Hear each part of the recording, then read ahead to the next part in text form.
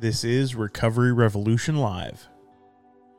The episode you're about to listen to is live and unedited. If you'd like to join us on the live stream, you can find us on Facebook and YouTube. Facebook.com/Recovery Revolution 100 or search Recovery Revolution Live on YouTube.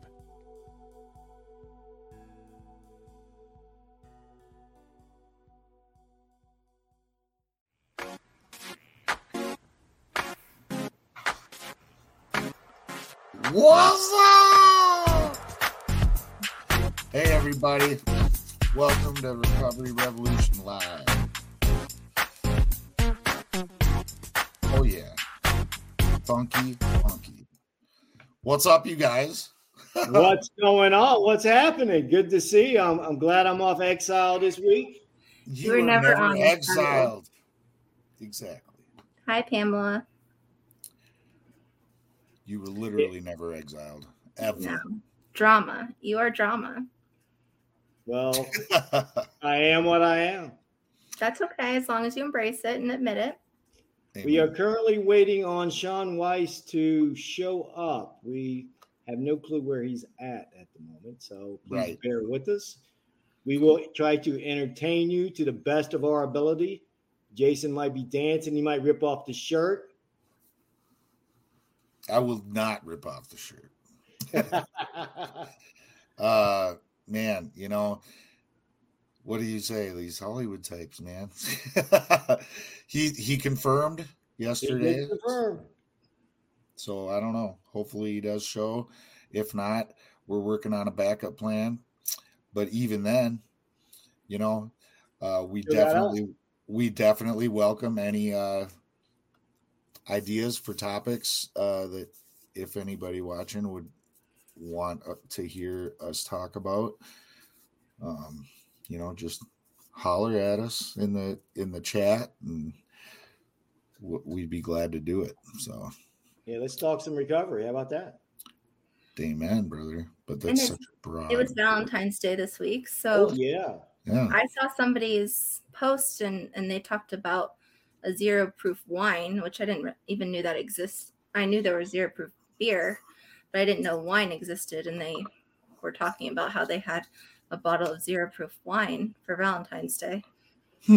So we could talk about different ideas on how to celebrate your recovery while celebrating holidays or different functions. Right. Let's talk about recovery. I usually get one of those fancy bottles of like sparkling white grape, you know, it's just juice, but it looks like champagne or something, you know. Diet Coke. He's holding up. That's just so mean. I got AG's drink here. Oh, no, I've quit. Pamela said Diet Cokes in the last month. Pamela says, I don't think everyone knows each one of your personal stories. Also, how did you all get together? I like that. So we could give the Reader's Digest version of each of our stories and then talk about how we met. Okay. Let's do it. Who's first? You could show the picture of when we met too. We have a picture. Oh yeah, all three of us do. I could maybe get that going. Can we send it to you? Oh yeah, you could. I have it as well, but it'd probably be quicker if you sent it to me. I don't know.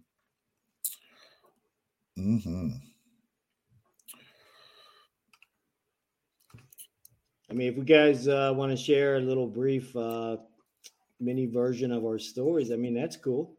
Yeah, do it up. I mean, I don't mind if AG goes first. Putting her on. She's trying to send me a picture, man. Just kidding. So what are you saying? I got to go first? No, you don't have to. I can. What's up, Brett? What's up? I did it, buddy. I did it. I didn't botch the intro. We're good. I'm running the stream, obviously. Brett's not here right now. He might show up later. He says, what's up to the family? Recovery Revolution family. I guess I'll start. I'm Jason Rudine. I grew up with a single mother household. You know, my mom got in a really bad car accident when I was like 5, almost died. She was in a coma for 3 months and then hospitalized for 3 more months. And during that time, I was bouncing around from some different family members, and I got molested by my cousin, who was kind of my daycare guy, whatever. He was 16, I was 5. He, molested me repeatedly, and that was something that would factor into later, but I just moved on from it. Like, kids are so resilient, they can box it up, forget all about, kind of block it, whatever, compartmentalizing it's called. And so that's what I did, and I didn't ever remember it again until I was like 13. But in the meantime, my mom, she had changed from her head injury, and it was a whole thing that, we were going through. She just had a big time drinking problem, a lot of anger issues, a little bit of violent tendencies, but more verbal and emotionally abusive at that time when we were really young, or when I was young, I should say. When I was 8, she had my brother, and when I was 10, she had my sister, and I took care of them a lot until I was about 13, because, all the drama and the domestic situations and mom being either at work or at the bar. So kind of got gypped out of a real childhood, for the most part. And then she got in trouble or whatever, and I was off to the races, and I capitalized on that. I ran away a lot, and I was always gone, and I would guilt her. So it gave me a lot of freedom. She wasn't super strict, and I started partying pretty young. I was like 11 when I started smoking regularly and drinking and smoking weed. And by the time I was 13, I was starting to sell weed. And then when I was 15, I started selling everything under the sun, pretty much. And I was a drug dealer for all my teens. I was a virgin until I was 17, but I had a kid at 18. So it was like, I swear, the first time I had sex, I got her pregnant. And, I had 2 kids within 2 years right away. So one when I was 18, one when I was 20. And then when I was 21, we split up, and I wasn't planning on leaving my kids, but it ended up being that I was estranged from my kids. So I've, just, I guess, full disclosure, or, for lack of a better term, I was a deadbeat dad. I didn't want to be, but I was, and I turned to what I knew, self-medicate, get high, get drunk, get lost in the hustle, keeping busy, all that good stuff. So I struggled for many years. I started shooting up when I was 16. So I was a junkie for periods, and then I would kind of give up one crutch for another. I'd stop shooting up, so I'd think I was a golden boy because I was just doing, oh, there's the picture of us. Good job, Ashley. I was in and out of the needle thing, and I don't know. It took me to dark places, man. I have 2 failed marriages. Like I said, 2 kids that I've been estranged from since they were 1 and 3. And now they're 24 and 22. So that makes me, I'm almost 43 years old. I didn't get clean till I was 36, and started trying when I was 35. But, I never knew that I was the problem, is what I would say. It was all those years I struggled, and I tried to fix my life and change the direction it was going.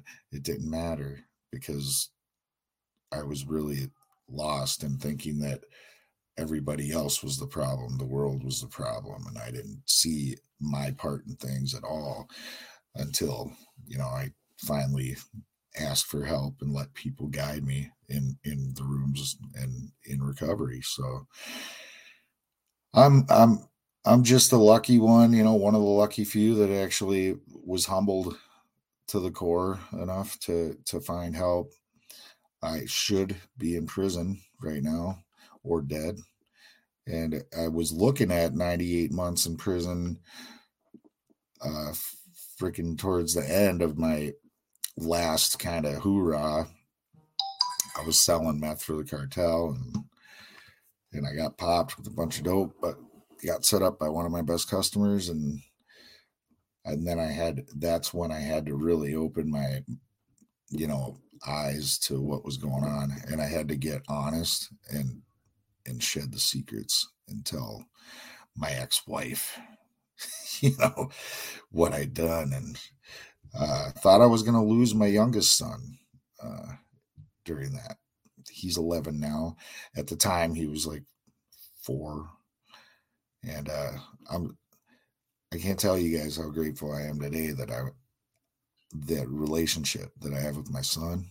And, I thought I was a pretty good dad when I was using and stuff, but, it's just so much deeper and better now, and it's nice because recovery, no matter what your pathway, you learn these principles to live your life by, and you can teach those, you can pass that wisdom on to your children. And that's a big blessing. One of my proudest moments is when I see these teachable moments and I can guide my son, even if it's just through a chat, plant some seeds, teach him about the basic principle of the matter. It's something that, before I would have been baffled on how, how to deal with those situations. And of course, I'm not used to older children. So every time I see him, he's older, he's smarter, and it presents a new set of consequences. But, I'm really grateful to have this chance to live 2 lives in one lifetime. And so grateful to have you, buddy. Thank you. I found purpose through podcasting and service work and sponsorship and everything. We're lucky you're here. Yeah. Thank you. Very blessed. You're a blessing to so many. Thanks, guys. We have a guest. Can you guys hear me? Hey, Richard Jensen, the man, the myth, the legend, the ESPN guy. Oh, my God. Thank you. That was a great entry. It's almost like red carpet. And oh, come on, guys. Are you driving and doing a podcast or a live stream? Let's do it. I'm pulling right up to my place here. Okay. Thank you for jumping on, man. Yeah, our original guest, Sean Weiss, didn't show up, so we were just going to share our stories. Oh, man, I love that. I love power of story. I'm in. Yeah, good stuff, man. So, hey, man, we're going to save you for last because you're the special guest. Oh, so perfect. I'll get situated. So if you want to mute your mic, that'd be great because we can hear your car. And JR or Ashley, it's your turn. Take the wheel. Okay, I'll go. I'm J.R. Weaver. I am a person in long-term recovery. My sobriety date's 11/10/17. I am an Army veteran. I found that when I got out of the Army, I kind of forgot who I was. I lost my identity, my purpose, my reason for life. Why is it showing you, Jason? Kind of threw me off there, buddy. But I was one of those guys that had life all mapped out. I had a pretty good, solid military career. I thought I'd get out and use the Army college fund, the GI Bill, to go to college and get my degree, get a job, find a wife, get married, have 2.5 kids and a dog and a cat. But what I found out was, as soon as I got to college, was that something was either wrong with me or wrong with everybody else, and I believed it was everybody else for the longest time. So what made things normal for me was alcohol, because it was something that the military kind of didn't frown upon us drinking after we did what we had to do. So that's always been my go-to. And long story short, I ended up burning through about 7 years of college and all of my GI Bill, pretty much failing out of college, a lot of incompletes, a lot of C's and D's and F's for the classes that I actually, finished. And it was about 4 or 5 years into it that I saw the pattern that I was going through. So I thought it was my location, hanging out with, my old friends that were coming over, like almost every night, and drinking, playing spades. So I figured if I got out of Charleston, South Carolina, that I'd be able to get my life back on course. So I ended up moving up to New York, and I started working full time. I was getting these great jobs, because of my military experience. And it wasn't long before the alcohol started coming back into my life, and I started going out more and more, during the week, shooting pool leagues, and it was like running up $100, $200 bar tabs every night. So the alcohol kind of took control for a while, and it was starting to affect my job performance because I was showing up hungover or even calling out of work a lot, more often now. And it was about this time that I was introduced to cocaine, and to me it was like my first line. It made me feel like I was the Incredible Hulk, and to me it was just something that helped me drink more. That was my philosophy. Was I'll do a couple lines of coke and I'll be able to stay up longer, drink more, party harder. But before long, the cocaine kind of replaced the alcohol, because I quit drinking for the drugs, which is, something that I guess a lot of people experience. So it's like trading one addiction for the other, and the drugs. But the drugs, it kind of consumed my life, pretty much from the beginning. It got to the point to where my dealer was coming up to my job to, bring me 20s and 40s, So I ended up leaving. I actually ended up getting fired from a great job, getting kicked out of my house that I was staying in with my roommate, who actually was the one that introduced me to the cocaine. But, it is what it is. So I ended up packing up my bags and moving back to South Carolina. I remember driving on 95, throwing all my paraphernalia out the window, and thinking, I was done with the drugs, done with the alcohol. I was just gonna, find a way to find, my old self. But I wasn't back in South Carolina for maybe a week before I ended up remembering that I knew where the dope spots were at, and that's when life really got bad. I think I ended up doing my first prison bid my first year back. It was for bounced checks. I mean, nobody goes to prison for fraudulent checks, but I did. In my county, it's like 30 days per bounced check, and I had like 10 of them, so I had to do 10 months up the road. And it's like they say prison is supposed to rehabilitate you, but what it does is it introduces you to the more people that you can connect with, more plugs that I got hooked up with. So when I got out, I knew twice as many people. So when my life really started getting out of control, it's like I started running the streets 24/7. I'd go days without sleeping. From the the shitty hotel rooms to sleeping in my car. To burning every penny that I ever got for drugs. And it was from the alcohol through the drugs. I think I was pretty much in heavy addiction for about 25, 26 years before in 2016, I was arrested for drug possession in one county. Ended up spending like 100 days in county jail, bonded out, ended up catching another felony charge in another county, bonded out.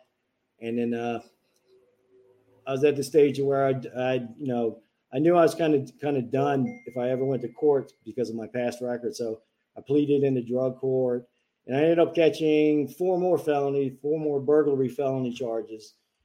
which I thought was the end of me because I was looking at about 20 years in prison because they had the evidence was pretty locked tight on me.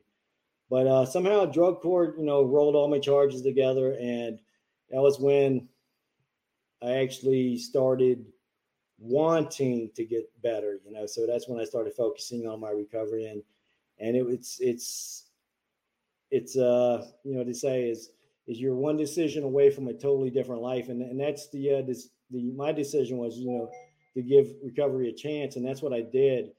And it kind of turned out that after I kind of breezed through drug court, no problems, never failed a test, no sanctions whatsoever. And when right when I was graduating, they wanted to hire me at the same hospital of my last arrest. And I ended up getting hired for a federal job, with all my baggage, and it's like my life just kind of took off. It's like, I've been blessed to be part of some great organizations like Mobilize Recovery, where I met Jason and Ashley. I'm a certified peer support specialist. I'm the author of the Addiction Manifesto. I'm a Palmetto Pathfinder. I was senior mentor for Veterans Treatment Court for a while too. And now I'm in Costa Rica Recovery. I'm the community affairs officer for Costa Rica Recovery. And, my life is amazing. Recovery gave me back everything and more that my addiction, had lied, had promised me. I tell everybody, give yourself a chance, don't set limits on your recovery. Just do the right thing. Just put the, one foot in front of the other. Just show up, suit up and show up. That's what recovery does for you. It opens doors that you would swear that your addiction would tell you that there's no way they'd open, but, God moves mountains. And that's pretty much all I got. Man, you're a blessing, dude. Thank you. Group layout. I should say thank you for sharing or something.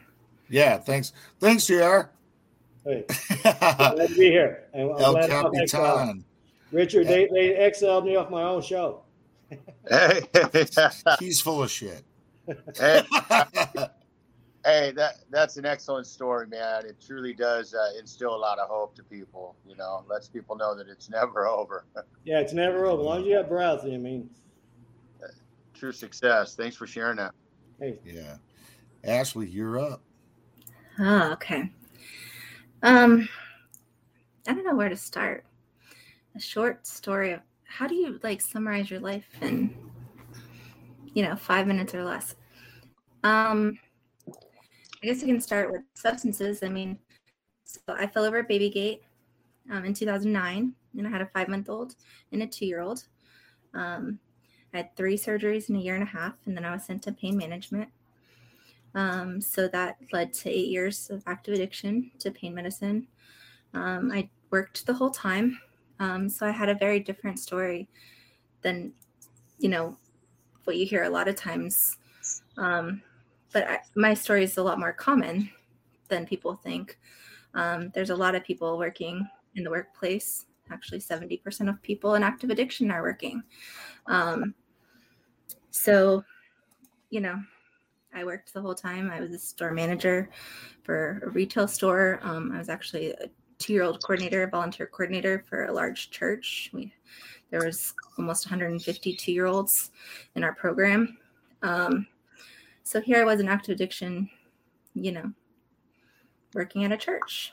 And I went to treatment in 2016. And, the first time I went to treatment, it was a state facility. And then after a couple of days, I went to a private facility in Florida. My mom came and got me, and the private facility had massages, and they talked about trauma, which I'd never addressed before. My dad died when I was 11, and I never felt like I fit in growing up. I had problems with food, over-exercising, control, how there's always that, too much is never enough. And, so it was a control thing, I could do well if I didn't allow myself certain foods or allow myself to do certain things or when I started exercising, I exercised too much instead of being able to do it in moderation. And my brain was always going a million miles an hour. So when I was taking pain medicine, I felt normal for once. I was able to watch TV and not have to read books and learn things and, talk to people about things that they didn't care about. I was able to just sit and watch a movie with my husband. And so, there's always this thought that, that life is chaotic, and it felt normal until it wasn't normal. And there, I was so depressed. I slept on the couch, I couldn't get off the couch without taking pain medication. I couldn't go to work without pain medication. If I ran out, I was taking baths and Benadryl and Imodium.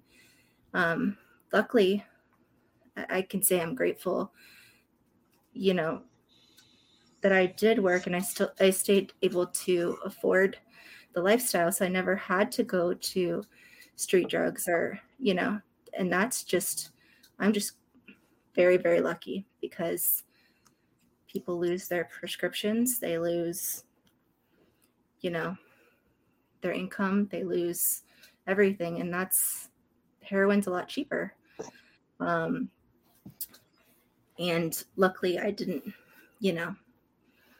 get into pain medication until after I had my children. So I didn't have to worry about, pregnancy and stuff. But I can tell you, I made a lot of bad decisions because pain medicine ruled my life. So now I can't judge anybody. Before I would have judged someone, oh, you used when you're pregnant. I can't tell you I wouldn't have if I had not been in active addiction. So it really, active addiction levels the playing field. So I went to treatment, thought I was cured after 30 days, went back home. My best friend had pretty much gotten a lot worse while I was gone. And she ended up taking her life, which threw me back into active addiction pretty heavily. And a couple months after that, I tried to end my own life. So I've been in long-term recovery since sometime in May 2017. And when I say long-term recovery for me, that means pain medication, co-occurring mental health disorders, and I haven't tried to hurt myself or take my life since May of 2017. So that's today. And I guess today, so that led me to just trying to do the next right thing and try to fit into. So when I first got into recovery, I tried to fit in. I tried to fit in this box, and I didn't fit into the box. I didn't smoke, so I didn't fit in at the smoker's table. I didn't drink coffee, so I couldn't be authentic and say where the meetings with the best coffee were. And that really was hard for me for the first couple of years. And honestly, depression medicine is what I think got me through the first, and just fighting for my kids. I was going through divorce, and, I don't know. I can't tell you what the magic thing was at the beginning, but I think today it's not trying to fit in. It's today I'm the president of NAMI Florida, so we have 24 affiliates throughout the state. I served on the board of an RCO, and none of this is stuff I planned. I didn't strategize. What am I going to do next? It was literally, hey, will you join our board? Or, hey, you have this knowledge. Will you? And then it was just, I looked back at my life. We were at the Capitol. When was it? On the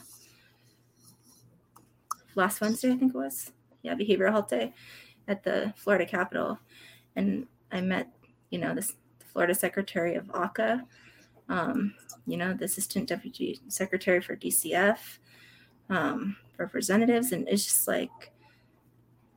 they were listening to what I had to say. And it's just amazing. And I can't say that recovery is always easy and life isn't perfect because of recovery.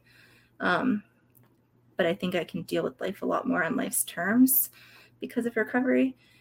And life is beautiful because there's good and there's bad. And that's something recovery's taught me. Amen, sister. That was beautiful. Ashley, you've been such a blessing in my life, and you're really a blessing to so many now through your work with NAMI Florida. I mean, it's amazing to see all the doors that are opening for you in your journey, and I'm proud to call you a friend. So thank you. Thank you. Good job, Ashley. Thanks for being vulnerable. Thanks. That's what gets us here. Is just, I was on a webinar like right before this, and they were saying, guns don't kill people, and fentanyl doesn't kill people, and mental health conditions don't kill people. What kills people is secrets and shame. It's the not being able to talk to somebody about what you're struggling with, and not being able to,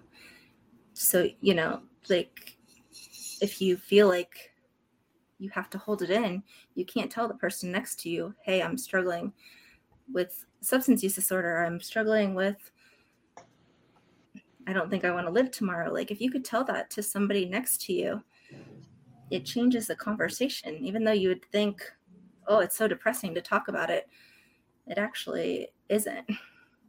It's pretty freeing. Yeah, totally.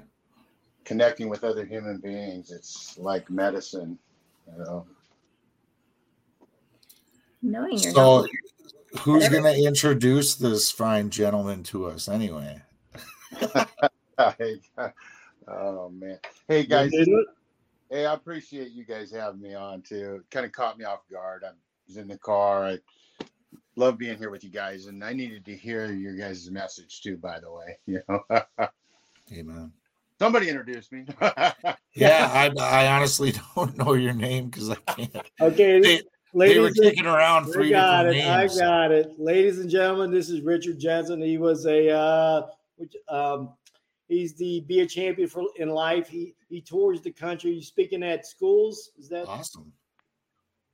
He was you were collegiate All-American. Yeah, collegiate. Yeah. Yeah, I mean, dude was on ESPN. He was on ESPN, so that's like, everybody's like, plug in. Hey guys, my life hasn't always been national titles, Emmy awards, national hope tours, talking to kids all across the country. I mean, this is just this is the incredible place I'm at right now, and that's because of, recovery and staying sober for an extended period of time and finding myself. But life wasn't always the all-star dad. There was a time in my life where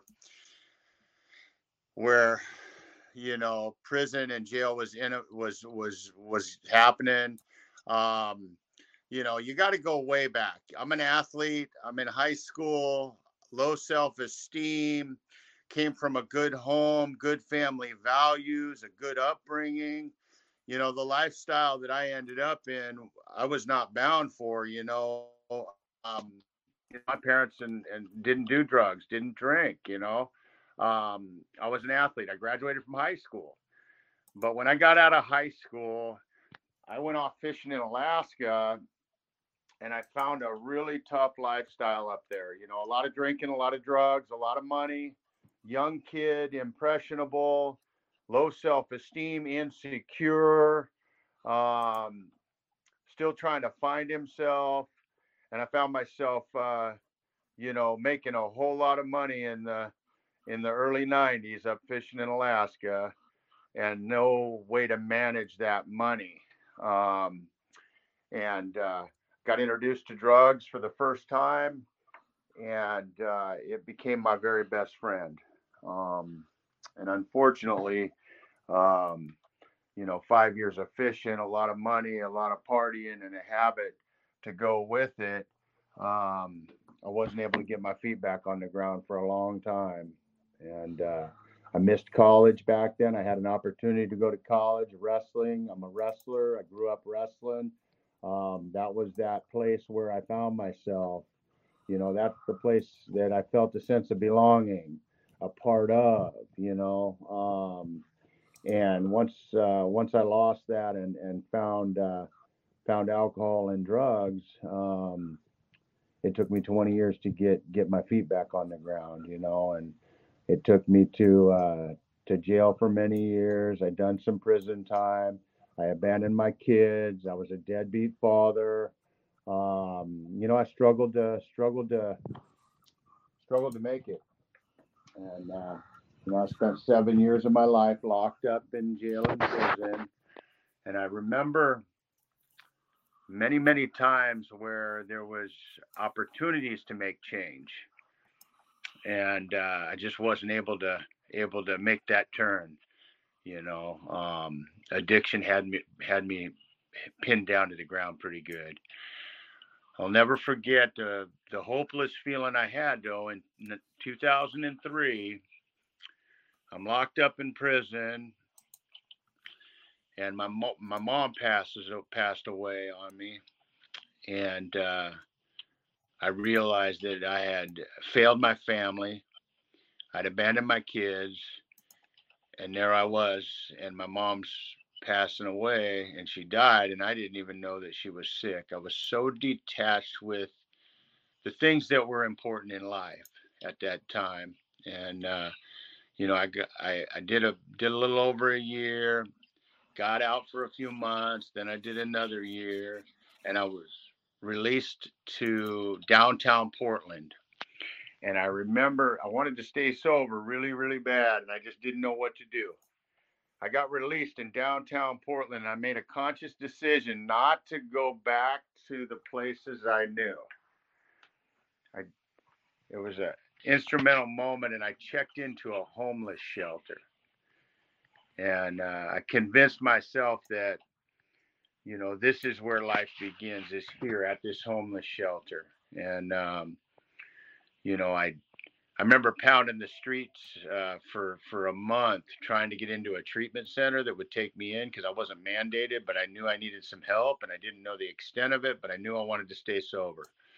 And I remember, you know, that I was at the very end, and I was wondering if it would happen, and I was stressed out about it. And because, you know, I couldn't get into a facility because I didn't have money and I didn't have insurance, and they were full and all these things. And you know, I was just kept pounding on doors. And I remember David Fitzgerald. He's a mentor, a counselor here at Central City Concern. And he told me if I checked in with him every day, that he'd see if he could find me a spot, you know. And really it was a test to see if I really wanted to stay sober, and if I did, I'd stay clean and I'd check in every day. And I did that for a couple of weeks, and I got into a bed, and it changed my world. It changed my life. I ended up in a treatment center for about 6 months. I did a mentoring program for about a year, and then I believed in everything that they were saying. And you know what Ashley was saying, what really connected with me, and she said it just a little differently, but when I got into those groups, that mentoring program, I'm an ex-convict. I'm a criminal. I got a different belief system. You know, I'd spent 20 years out there. And so when I got in there and I found out that these guys were all ex-cons and they'd been clean for a long time, and they were sober, and it just gave me hope, and I could connect with them at a level that I hadn't been able to in the past in treatment and different programs I'd been in.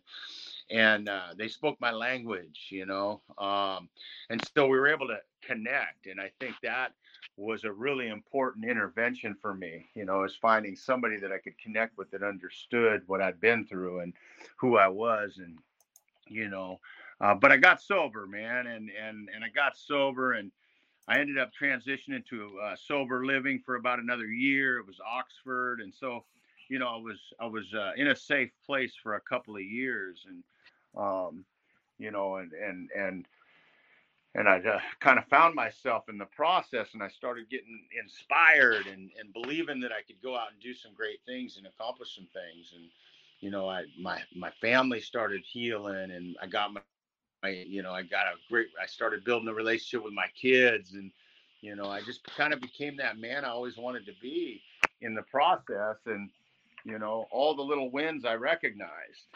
And deep down inside, I wanted to accomplish something big. And, I knew I was always a good guy. It's just finding the, the opportunity and the pathway to success. And in recovery, I found that there was so much opportunity presenting itself, and I was available for it. And I don't know, I had about 3 or 4 years sober, and I'd always dreamed about being a national champion, and I dreamed about being back on the wrestling team where life was good when I was a kid, and I was with the team and accountable, and I got working on goals and health and fitness, and deep down I was supposed to be an athlete, a coach, a mentor. And I was 37 years old and had about 4 years sober or so, and I decided I was going to go make a comeback in wrestling and be part of the wrestling team, and decided to register at the college. And and every turn along the way, it was always, well, you can't do that, you're too old, you can't do that, you're an ex-convict, you can't do that, you're a drug addict, you can't do that. And there were so many things that at every turn, and I just kept fighting and kicking and scratching and moving, and I believed that I could do whatever I set my mind to and go after it, and I did. I went on, got on the college wrestling team. I was 37, 38. I'm the oldest that ever competed at the national tournament, and it's about, just keep fighting and keep moving. Things are going to get hard, and you just got to believe that they're going to get better. My comeback year, I lost 20 some matches and I won 1 match. And people didn't realize that the reason I was out there is because I was trying to win my life back. It was much bigger than wrestling. And, and I trained all summer, came back and had a winning season, and ended up winning regionals and went on to nationals. And I'm one of the oldest that ever competed at the national tournament in college. And I was 38. And, wrestling changed my life. And it's about finding that vehicle to help, inspire you to move forward. AA and NA and the recovery community did absolute unbelievable things for my life. And then I had to find something for me, and that was that vehicle, and it was wrestling. I think everybody has a vehicle in their life, whatever that is. For me, it happened to be wrestling. And then I went on and competed for another 9 years, and won a national title. And in that process, as JD was saying, my story was on ESPN. It won an Emmy Award. It was one of the most inspirational comeback stories. And, it was about my age coming back at 38, but it was really about all that struggle that ensued over the years, and to make a comeback in the sport of wrestling and find my way to the podium, I took my story on the road. And it's because I got a bunch of letters in the mail after that ESPN documentary. I write about it in my autobiography about how Be a Champion Life was born. It was about 2009. And I had about 6 years sober. Story went on national television, and this teacher played that documentary in his 8th grade class, and the kids had to write me letters and ask questions and tell me stories. And they told really heart-wrenching stories, and I was supposed to write them back and answer their questions. And it was a moment in my life I had a chance to really impact somebody and change somebody's life and do something good. And so I jumped on a plane and flew out to New York, and met those kids, and I answered their questions in person. And yeah, that's awesome. And it just inspired me to create Be a Champion in Life. These kids impacted my life enough for me to want to do more, And so I've been traveling, since 2009, speaking in schools and doing leadership conferences and things, and really just sharing a message of hope, and recovery, and encouraging leadership. And we just got back we've been shut down because of COVID for a few years. And I just went and took a leap of faith and went on a national hope tour with 2 events. And it was 23,000 miles. and we ended up with 30 events by the time we got home. So we have movement again. And these kids need people like us, you know, leaders, role models, mentors, doing positive things and living a life of sobriety. And there's so much corrosion in the world, and just the positivity and hope that, and we have an opportunity to change others' lives, you know, through our experience and our message. And, you know, I am very blessed right now that we got to relaunch. But it all started in a room of recovery. It started in 12-step. It started in mentorship and, you know, counseling. And, you know, I think it begins there, and it begins connecting with others that have been through the struggle. And we all have a commonality, you know. We not only want to overcome it, but we want to do better. We want to become better people, you know. And I think you guys are doing God's work, man. These are the platforms that people are listening to, guys. Podcasts and seminars, and like people are tuning in. So I don't know. That's a hell of a story, man. That's one of the best stories I have heard. Hey, I have everything to recovery and people like you and everybody that came before me, man, because I didn't even understand. I didn't know that any of this was possible. You know, I was sitting at a homeless shelter coming out of prison going, what now? You know? Right. And so the hope and inspiration that others gave me that had been sober for a while helped me find myself and obviously go on and accomplish some great things, you know. And I'm not done yet. I'm still moving, but I needed that guidance. I needed you guys to be there as that guiding light when I came in the room, you know. And so I want to make sure that I'm a beacon of light for others moving forward. Amen. Yeah, it's once you get that freedom, it's hard not to feel that sense of personal responsibility, because now it's up to me, you know, to reach out to check on somebody, whether I know them or not, right? To reach one and teach one and do what I can, because somebody did that shit for me when I had no hope for myself, right? Like, and I mean, we're not doing nearly enough for our youth. Like, they deserve so much better than what we're giving them as a country. And I'm not saying like any specific group isn't doing. There's a lot of groups that are doing things for youth, but you know, we were products of the Just Say No era, and you know, this is your brain on drugs and DARE, and not that those aren't wonderful programs and wonderful messages, but what do we teach people as your plan B when you get into a situation like all of us did? What do you do before you lose everything? How do you talk about it? We don't teach people to talk about not being perfect. We teach them that heroes do this and heroes achieve this, and that's what you have to do, or else, you know. And I always like am amazed, but I don't know. I hear it so much and I don't know why I'm always amazed. I should like just tape it to my forehead. But it's some of the people that like we think had it all together, that, you know, on the outside, you know, you probably looked like you had it all together until you didn't. But like people that are doing so well in life a lot of times don't have the self-esteem, or they have to supplement with substances or whatever the case may be to live up to people's expectations. Or Yeah, I'm a big fan of internal wealth.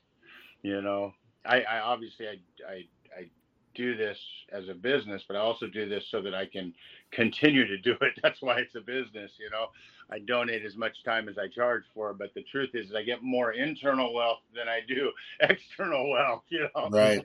It helps me feel great about myself, and you know, and make change and do something for the world. You know, do something positive. And you know, you're right. The resources aren't available. We're not doing enough. Let's put it this way. I know that I work too hard to get the events that we get. Okay. Like my phone should be ringing off the hook. Let's just put it that way with all the issues we have in the world and the help that these kids and how much these programs are needed, it's mind blowing actually, but I am fortunate and thankful and blessed. Don't get me wrong. I just know that I have to work very hard. Right. When it's a massive issue, like it's just mind blowing. Well, and the other thing is that they've done research and they've found that youth listen to somebody with lived experience. It doesn't necessarily have to be someone their age, but then we have these barriers to, I've been at these like community meetings and there's people that have, background barriers and they're beacons in the community. A lot of them, work at churches or they're business leaders in the community. The stuff that happened 25, 30 years ago, and they've worked to rebuild their life since then.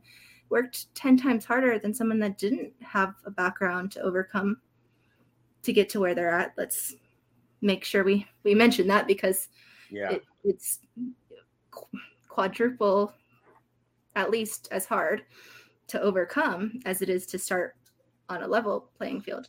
So these things have been so far, but they're not allowed in the schools. They just want to tell kids what happens when you don't say no, or what happened, what prison is actually like, or what your life will be like if you do make these decisions, what it looks like. They're told no all the time. They can't go to the schools because they have backgrounds and they can't be around children. And so it's like, and that happened, like I was at a meeting probably about 2 years ago, and I was like, we need to find a way to get that lived experience into the schools so that the kids don't have to live it. But how, is 20 years not enough to prove that they're safe? There's a lot of red tape. Yeah. A lot of red tape and stigmatized and red tape and the things that kind of keep people like us stuck when we're trying to do something great, something positive.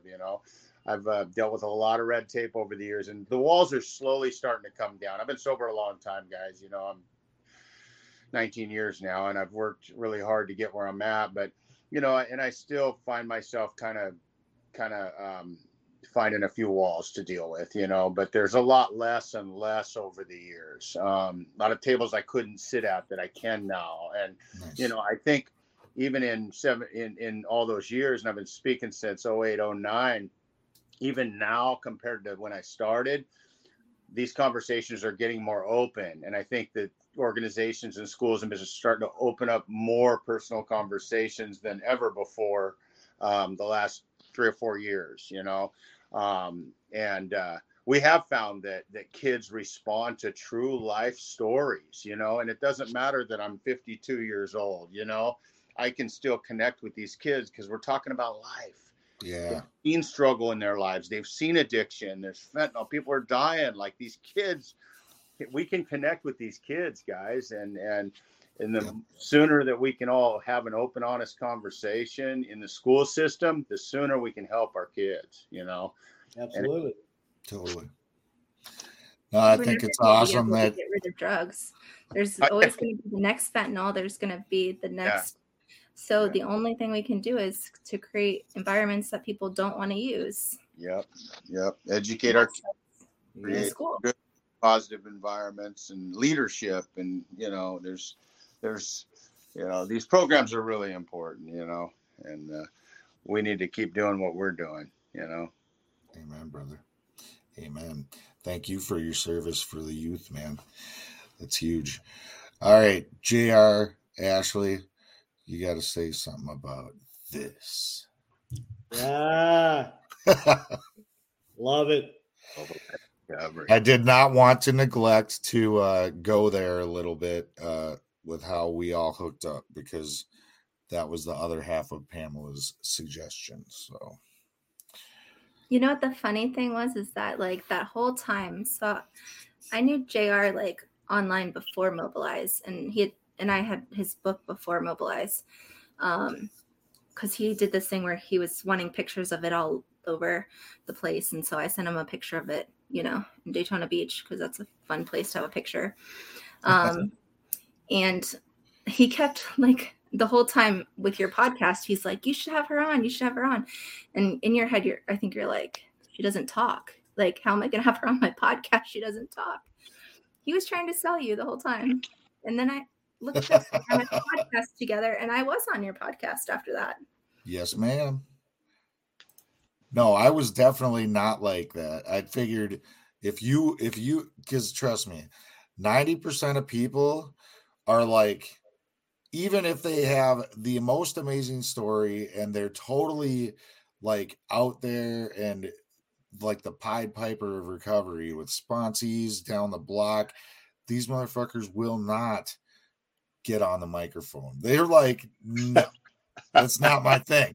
So it's not very many people are willing to do that, you know? And so when you said you wanted to be on, I'm like, yeah, let's do it. You know, you had a backlog for like 6 months at that time.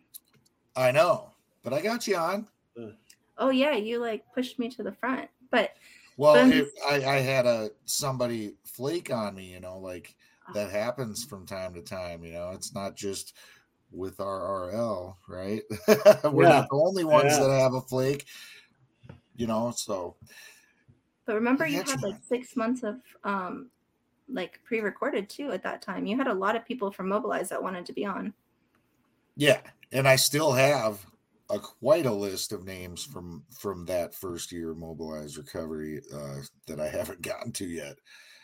A lot of them, our schedules just don't mesh. I work a ton. I mean, I was a sub in today, right? I'm a sub, right? You're a sub, dude, and you should not. I wasn't on the. I wasn't on the original cut list, but we're grateful. No, hey Richard, I tried to get you on the show months ago. Right on. I appreciate it. No, don't say that. But you know what? There is no subs, and there is no. You know, Sean Weiss's story isn't more impactful or important than any of our story, right? Oh, like value that everybody, the value we all bring, you know, it's just amen. Immeasurable, guys, immeasurable. You know, so yeah, it's like on the road, and I was like, well, yeah, I want to talk recovery. I want to hear some recovery. Like, I need that right now, guys. Yeah, there's a meeting. You know, I was like, well, I'm in my car. I'm almost home. Can we do it on the phone? I don't have a laptop. Yeah, okay, let's go. That's right. Hey, tell me, J.R. Weaver calls, you got to answer. Yeah, right. Well, and I think it's so important, the youth aspect, because I hear it more and more every day that there's the parents in recovery now are you know, actually we're at third generation probably, but you know, parents don't know what to do because they taught their children growing up the life of recovery. And then how do I talk about this stuff with my kid? I've always told them, don't say no. So we're like repeating what we were taught, not on purpose, but so hearing someone that's talking to youth and some of the stuff that you get, you know, feedback is, I think, important and good to hear. And it reminds us. Yeah. And there's value in those old programs, you know, just say no and dare and all that stuff. There's value in all that, you know. It's just being able to be of current, I guess, you know, of today, and being a very current message and story. It just brings some more value to them, you know. And it's really being transparent and honest with the kids, because I think they respect that the most, and they know, like, I'm high up there telling them, hey, you know, and we're able to connect. You know, I think what I found is it's nationally, like, these kids are yearning to have these conversations. Right. They want to, they just don't know how. And talking about it and giving a green light, and also doing, you know, giving everybody a green light in the room that we can have an open, honest conversation. You know, it's like me getting that vulnerable kind of gives a green light. And so, and I know it helps open up parents too that are in the room, open up conversation with their kids from a different angle, you know, and being able to be that messenger. It's just, it's good stuff. Yeah. It might even just be something as simple as, you know, like their kid saying something to them, you know, like their thoughts about it. And maybe the parent realizing, like, oh shit, you know, like it's time to have that talk, like, because right. How long do we protect them from certain information? Yep. And then all of a sudden realize, like, wow, they're already pretty, they've been exposed to these things, and they know these things already are going on around them. They don't know about my experience, but yeah. So it's like, it could be an eye opener even in that way, like just knowing that, yeah, they're ready. It's time. Crowd goes home. I met this guy, and starts opening the conversation, and now they're talking about it at home. So yeah, it's great. Well, and the other thing is the three of us are products of Mobilize Recovery, and as we think about voters, kids are the next generation of voters. If we come and we tell our stories and they understand what recovery looks like and what falling and getting back up looks like, we are able to change laws and prevent the barriers that so many people have today, right, with this new generation of voters. So it's good for everybody. Amen.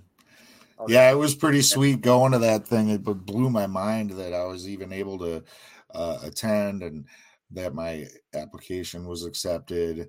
I mean, I know that the podcast is a great way to spread hope and spiritual wisdom and all of that. But at the same time, I was like, little old me, like, I'm not out there marching on Capitol Hill and making legislative changes and doing like these big things or speaking on national stages to super huge audiences. I speak in a room full of like 20, it could be 12, could be 60, you never know. Addicts and alcoholics. I've done a couple of those Al-Anon or, family support groups, and it's a much heavier way. You need to weigh your words more carefully. You can feel the rawness of their pain more, and they're much more inquisitive. They have all these questions, whereas like if you leave time at the end of your speech in a room full of addicts and alcoholics, and you're like, anybody got any questions? People barely ever ask a question, but you're getting like everybody's hand going up at those family groups. And and maybe that's just silly too for me to minimize that the importance of that stuff, or the ways that I give back, But look into Invitation to Change groups, and that's one of my favorite family groups. It changes the conversation and teaches people how to communicate with their loved one. And no matter what you're struggling with, it's applicable. Pam does it with Thrive. Yeah. So it's changed. So there used to only be Al-Anon and Alateen and all this stuff, but now there's like so much more. But a lot of people don't know about it. So those are really hopeful groups. If you want a hopeful family group. That was actually Thrive. Thrive's where I spoke the first time for a family group. And then I did an Al-Anon. I actually started advocating because of a group of moms that had lost their children to overdose, because they were like, I wish my child had got to meet you. I wish, a lot of the stuff you're saying, they said the same thing. I wish they saw that there was hope. And so it was just like, they believed in me, even though they had every reason to hate me because I was here and their child wasn't. They embraced me and loved me. And I was like, all right, we got to use our voices. And otherwise I'd still be being quiet. Yeah. Yeah. It's crazy what a sense of purpose can do for you. What a drive you will get when you see a need that needs to be filled and you feel a responsibility to step up and take action to fill that need. And, I think it's really important that we try to educate ourselves. Ashley is a great example of, just the wealth of information that you've accrued in a short period of time. It's like, you need to learn as much as you can so that you can educate as much as you can, and accept and love everybody. So that means you have to accept everybody for who they are, which means you want to learn about every pathway or every, barrier. And try to help people overcome that stuff. A lot of clinicians then don't want to work with families anymore because they're like, oh, they never show up to their session. They don't show up for the person. And then when you go and talk to family members, they're like, we've done the same thing 15 times. They never reached out to us and said anything different. And like, we've gone through treatment this amount of times, we're angry. And so it's like, well, maybe getting in the same room and talking about that might open the conversation. And I'm going to tell you now, I hear clinicians say that family support, whether it be birth family or chosen family, is the number one indicator of success. You have to have support. Yeah. That's key right there. Because in a lot of it, dude, like when you have to draw healthy boundaries for your life, sometimes that's going to include your blood relatives or, exes, significant others, whatever it might be. And yeah, we need to, build up a new community around ourselves, make some connections with some more positive guidance around us. And so when you live in like an Oxford house, the people that live with you, that's your family, even though you weren't born blood relatives, like they become your family. When you find a home group in a room, like that becomes your support system in your family. And so that linking into some kind of support system is imperative. No one can do this thing called life or recovery on your own.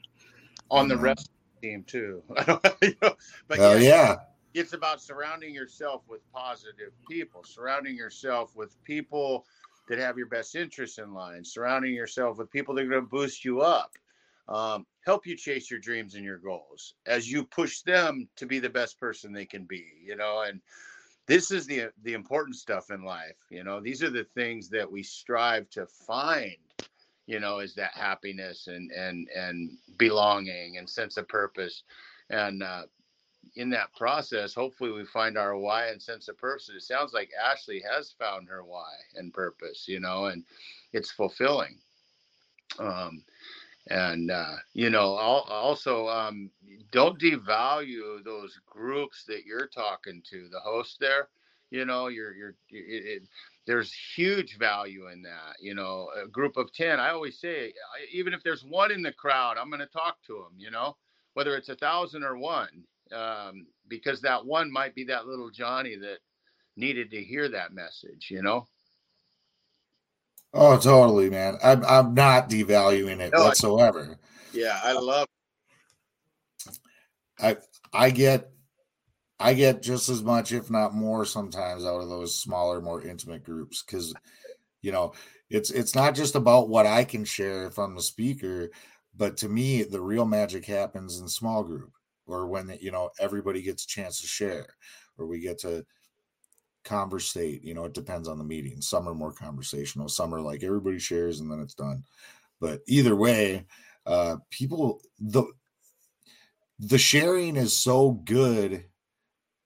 It's the best part. We learn from each other, we grow with each other, we do life together, even if it's just for this minute, just this moment. We can kind of step alongside each other and lift each other up and empower one another, support each other, whatever it is. It's a huge thing. And I like that too, because the bigger, if it was a big stage with thousands of people, then I couldn't actually like give every one of them a hug, or, shake their hand, bro. That's like intimacy, yeah, grow from it, and we connect at a higher level. Yeah, I love that. Oh. Grassroots change, that's where it starts. It starts in those little places with 20 people or 10 people. Right. So, I mean, that's, I'm learning well, about. It's funny too, because I see it in this like narrow scope, because when I do the podcast, even like this is 4 of us, but typically it's just me and a guest. And I'm like, to me, that's all it is. I send that recording over, it gets put together by the other guy, Charles, and he does the post-production and releases it. But it's like weird when I look at like the stats, because then I'm like, holy shit, you know, it's like thousands of people. It's like over 100 countries. It's like, what? Right. But I'm not thinking about that at all when I'm having these conversations, when I'm listening to you tell me your story. That's it. You know, I'm in the moment, man. I'm, you know, making that connection. And so like my brain doesn't process it in that larger scale way. It's just an intimate way for me, you know. That's why I think I was like, whoa, I'm like mobilized and this is crazy shit. Do you remember what you said to me when you interviewed me for your podcast? Which thing? I mean, we talked for like a long time. That's true. You said that I was going to do amazing things, that you could feel it, and that I was going to be a leader in the recovery community. Do you think that part of you saying that to me gave me confidence to continue? Because somebody that was on a podcast that talks to all kinds of recovery champions thought maybe I had something to say? I guess so. So every person that I reach, you reach, and so does JR for believing in me. So you've got to think, like, I'm learning, you know, this is one of the things. So this week I started a class at Harvard, which I would have never been able to say. You know, I graduated college after I found recovery and then went back for my MBA. And so now I'm at a, you know, class called Leadership, Organizing, and Action, Leading Change. And it's with change makers from all over the world talking about how to mobilize and organize for change. And it's like, don't discount the small stuff. Right. All I'm saying. No, it's, you know, that's just made me feel all emotional because I'm like, it's awesome. You know, I'm always the last to know anything about me, right? Like I can see it in you guys. I can point it out. I can hold somebody accountable. I can call it like I see it and usually be really good at giving advice or hitting the nail on the head. But I'm always the last to know it's me, right? So like to have even somebody say something like you just said to me, you know, it's like that I impacted you in some way. That's powerful stuff, man. Because I think even if we're doing the most amazing things, you know, I'm sure, Richard, you probably have that where you're like, you know, is it even is there any point? Like, you know, is it impacting anybody? Sometimes we all have that, our moments of insecurity or like where we just don't feel like we're doing enough or we should be doing more, or, you know. Ash fed you. You know, that's what I call it. We need to get fed too. You know, like I need to get fed a little bit too. And that's what she just did, you know, for you. And that helps keep us moving. You know, when I get a mom or a message from a kid or the right question afterwards. Yeah, you're right. You get kind of complacent in this place, but then all of a sudden somebody pours their heart out to you, you know, and then it's like, I'm refueled now. Yeah. Dude, I'll tell you a little story. Like when I was getting my 4 years celebrating, I went to this small church north of here, very small town, Lindstrom, Minnesota. Actually pretty big meeting though, I'll tell you that. But it was an NA meeting at a church, and I'm with my sponsor and my grand sponsor and some other guys, and they're doing the key tag presentation, and this chick gets up, and I'd never seen this girl before in my life. She's known my story and followed it for, she said, like 3 years on the, you know, the Sober and Serious page, you know, just knows every detail of my story. She's been listening to the podcast for like the last 2 years, like listen to every episode since I've been on it. She starts opening up, you know, she grabs the key tag and starts talking about how much she knows about me. She feels like she's known me forever. And it was a weird, like stripped naked kind of like exposed feeling. Cause I'm like, who are you? And then she was talking about how much it's helped her in her journey. And this chick had me balling up there, bro. Just balling. It was super cool. That's great. It was really cool. we live in this world that's like, we feel like it's so big, but it's really like so narrow. Because if you know, like when I was telling you before about Mobilize, I thought my story didn't matter. I was so quiet. I thought you didn't really think it was interesting, so you didn't want to hear it. And that's why you kind of kept putting me off. And then when you actually paid attention to it, then it was like, okay, well, maybe it does mean something. Maybe it does matter. So, you know, I was looking from my lens, not thinking, oh, okay, there's all these people that want to do it, or his schedule's tight, or, you know, like, right. And there's people that reach out to me that, you know, I'm in a million, like, and I really mean to reach out, and sometimes it takes a little longer. And I'm sure that they don't think that they're as important because, you know, for whatever reason. And that's not the case at all. It's me. And, you know, so I think that's why this stuff, you know, you heard that you were impactful to her. You had these blinders, and, you know. Yeah, it's a trip when people are like, oh, I know you. And they know all about me. I'm like, oh, shit. They know like all about me. Our brains lie to us. Like they really do. And we just have to. Yeah, it's true. Yeah, Ashley was the quietest person out of how many people were in that room? 400? I don't know. I think it was like 200 in-person participants that all over the nation. Or 250? Well, all over the nation there was 1,000. She had her little notebook out with her colored markers, and I was like, let me sit next to her and talk to her. Right. Yeah. Even, you know, I'm a shy guy naturally, but you know, I got her to talk. I still regret not doing the zip line thing. Yeah. But like we were on our way to walking somewhere, but we were literally like right next to that thing. And I could have been like, for people in recovery, they don't do a lot of daring stuff. I tried to get so many people to go on the zip line, and they didn't want to touch it. I'm like, impulse, like, this is great. This is a positive. Well, I wanted to do, I mean, I ain't scared to do it. I just was like, I was honest. I felt like I was like in the middle of summer. I was obligated to stick with that group because we were on our way to do something. But really, I mean, all we did was like walk around, chit chat. We didn't really do much, nothing. We just went and like looked at the front of some stuff, looked at some signs and shit. We were just walking on that old part of town, Fremont or whatever. Is that Fremont? Fremont, with that big light thing that, yeah. It was JP, and he was maybe there with his wife or something, and he thought I was like hitting on him, and I was just trying to get people to come, so I wasn't doing it alone. And so like he's like, I'm here with my wife, and I'm like, bring her too. And he's like,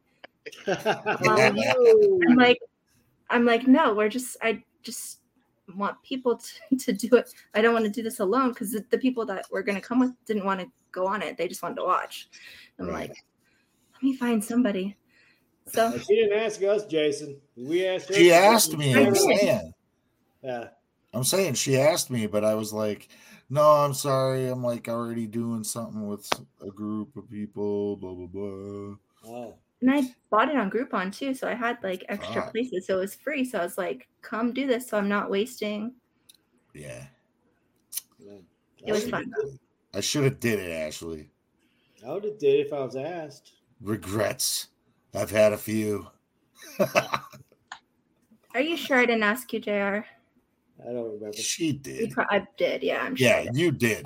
My wife's the one that does the zip lining and gondolas and anything higher than, you know, up in the air. And I'm the guy that just is like, no. I'll be down here videoing, you know. This big, bad, scary guy won't climb up on the roof. Oh, sorry, guys. That's me. Yeah. I want to plan like a recovery, like jumping out of a plane with like purple parachutes, or people in purple, like for recovery month, like all across. And then like maybe if like, do the shatterproof thing. Get it. And then we could have like pictures of people doing it all over the country. I think that'd be cool. Dude, I'll do it. That could be your recovery challenge this year. Recovery challenge, skydiving. Instead of trying to get people to do the signs, be like, I got to step up my game for you. Yeah, I know. Yep. It was good for the first time. Hey, got us on Times Square. Dude, typically I think jumping out of a plane would get you on Times Square again. Yeah. You could have little pins with the different places where. He's got the Times Square thing locked down because he's J.R. fucking Weaver. Right. Come on. The Addiction Manifesto. Shatterproof. Hey, he's tight. He's tight like Tiger. If you guys don't know, JR wrote this kick-ass book. Oh man, now you're plugging that. Now you're pulling out all the stops. The Addiction Manifesto by J.R. Weaver. This has one little. We need a new updated picture with all the new awards. How many awards are on that book now, JR? I don't really know. I think 6, maybe 7. This is a gang of awards, you guys. Check it out. Now I'm gonna need to order the Be a Champion in Life book now. I'm gonna add it to my collection. Yeah, Richard, we got to get you on for a full. Well, I don't know. You've pretty much been on a full show, haven't you?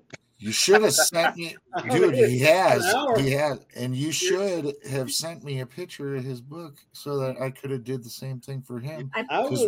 We were 15 minutes into the show. Right.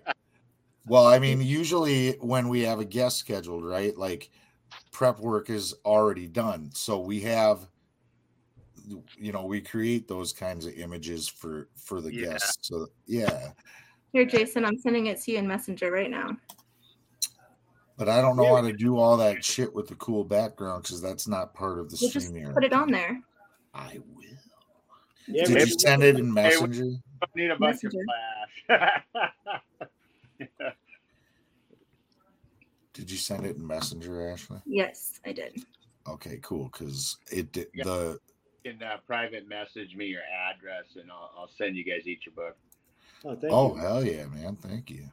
Yeah, Richard, I really enjoyed your story, man. I heard my own story in there when you were saying that you heard that people saying, well, that's the voices saying that you can't do this because you're a felon, because you're a convict, because you're an addict.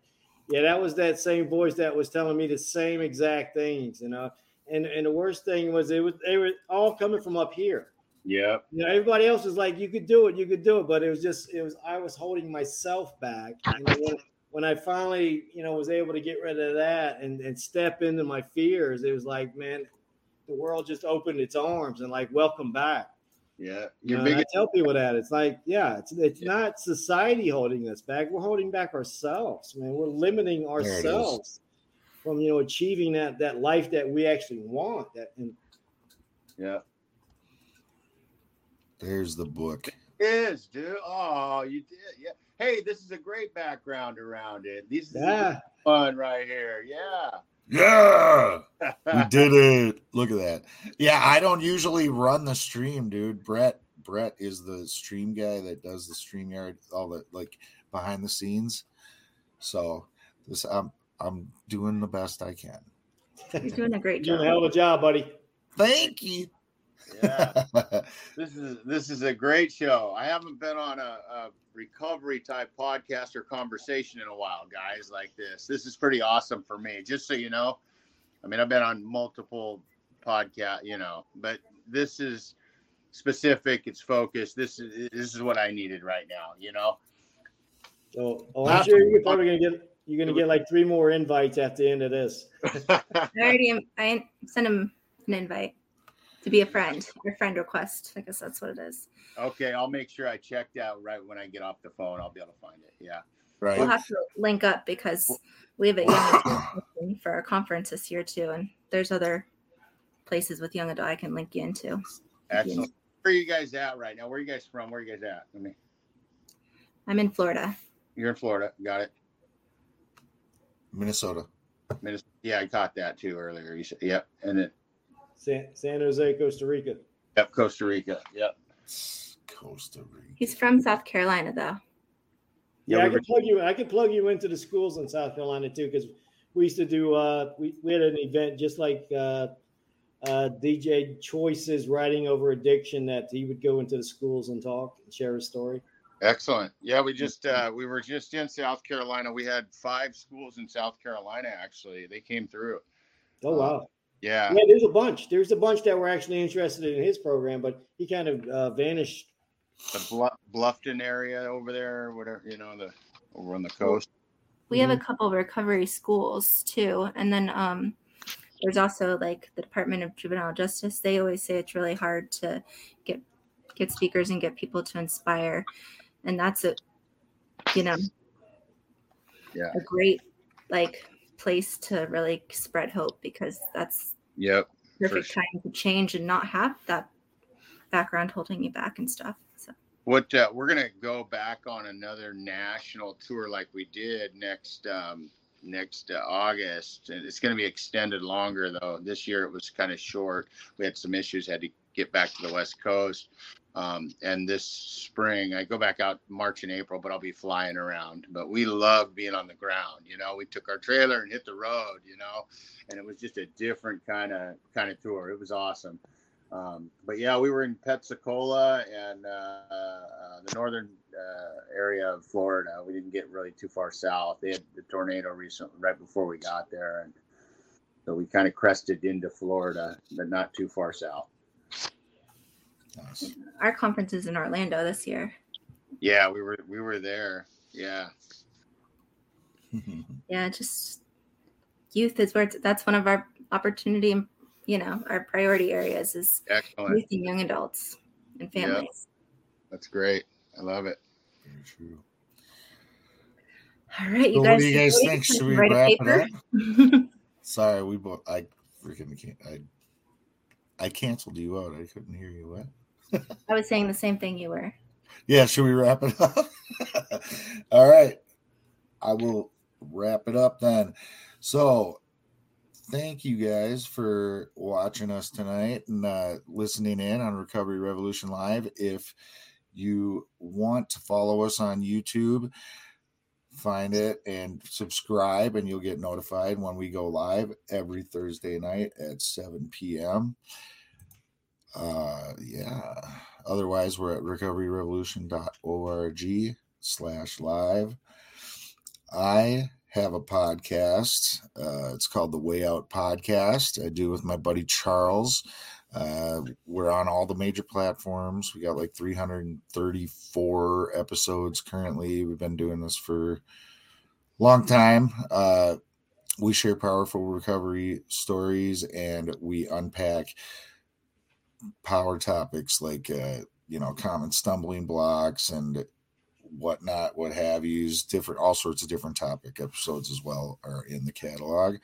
We also have the Way Out playlist. It's exclusively on Spotify. It's a curated list of songs that symbolize recovery to all of our wonderful guests. Then Brett, who wasn't here tonight, he is usually the magic man behind the scenes there. He has his own podcast, Recovery Survey. Bite-sized morsels of recovery. His episodes are much shorter than ours. They're about a half hour in length or so.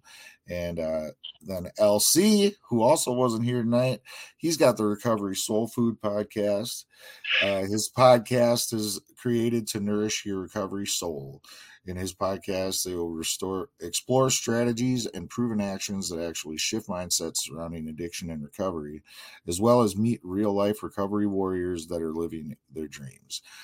The type of addiction is not important, only that you are hungry for change and ready to achieve your highest life goals. So sit back, relax, and get ready to grow. So that's LC's show. And JR, again, awesome author of the Addiction Manifesto. So yeah, with that being said, you guys take care of yourselves and remember, progress, not perfection.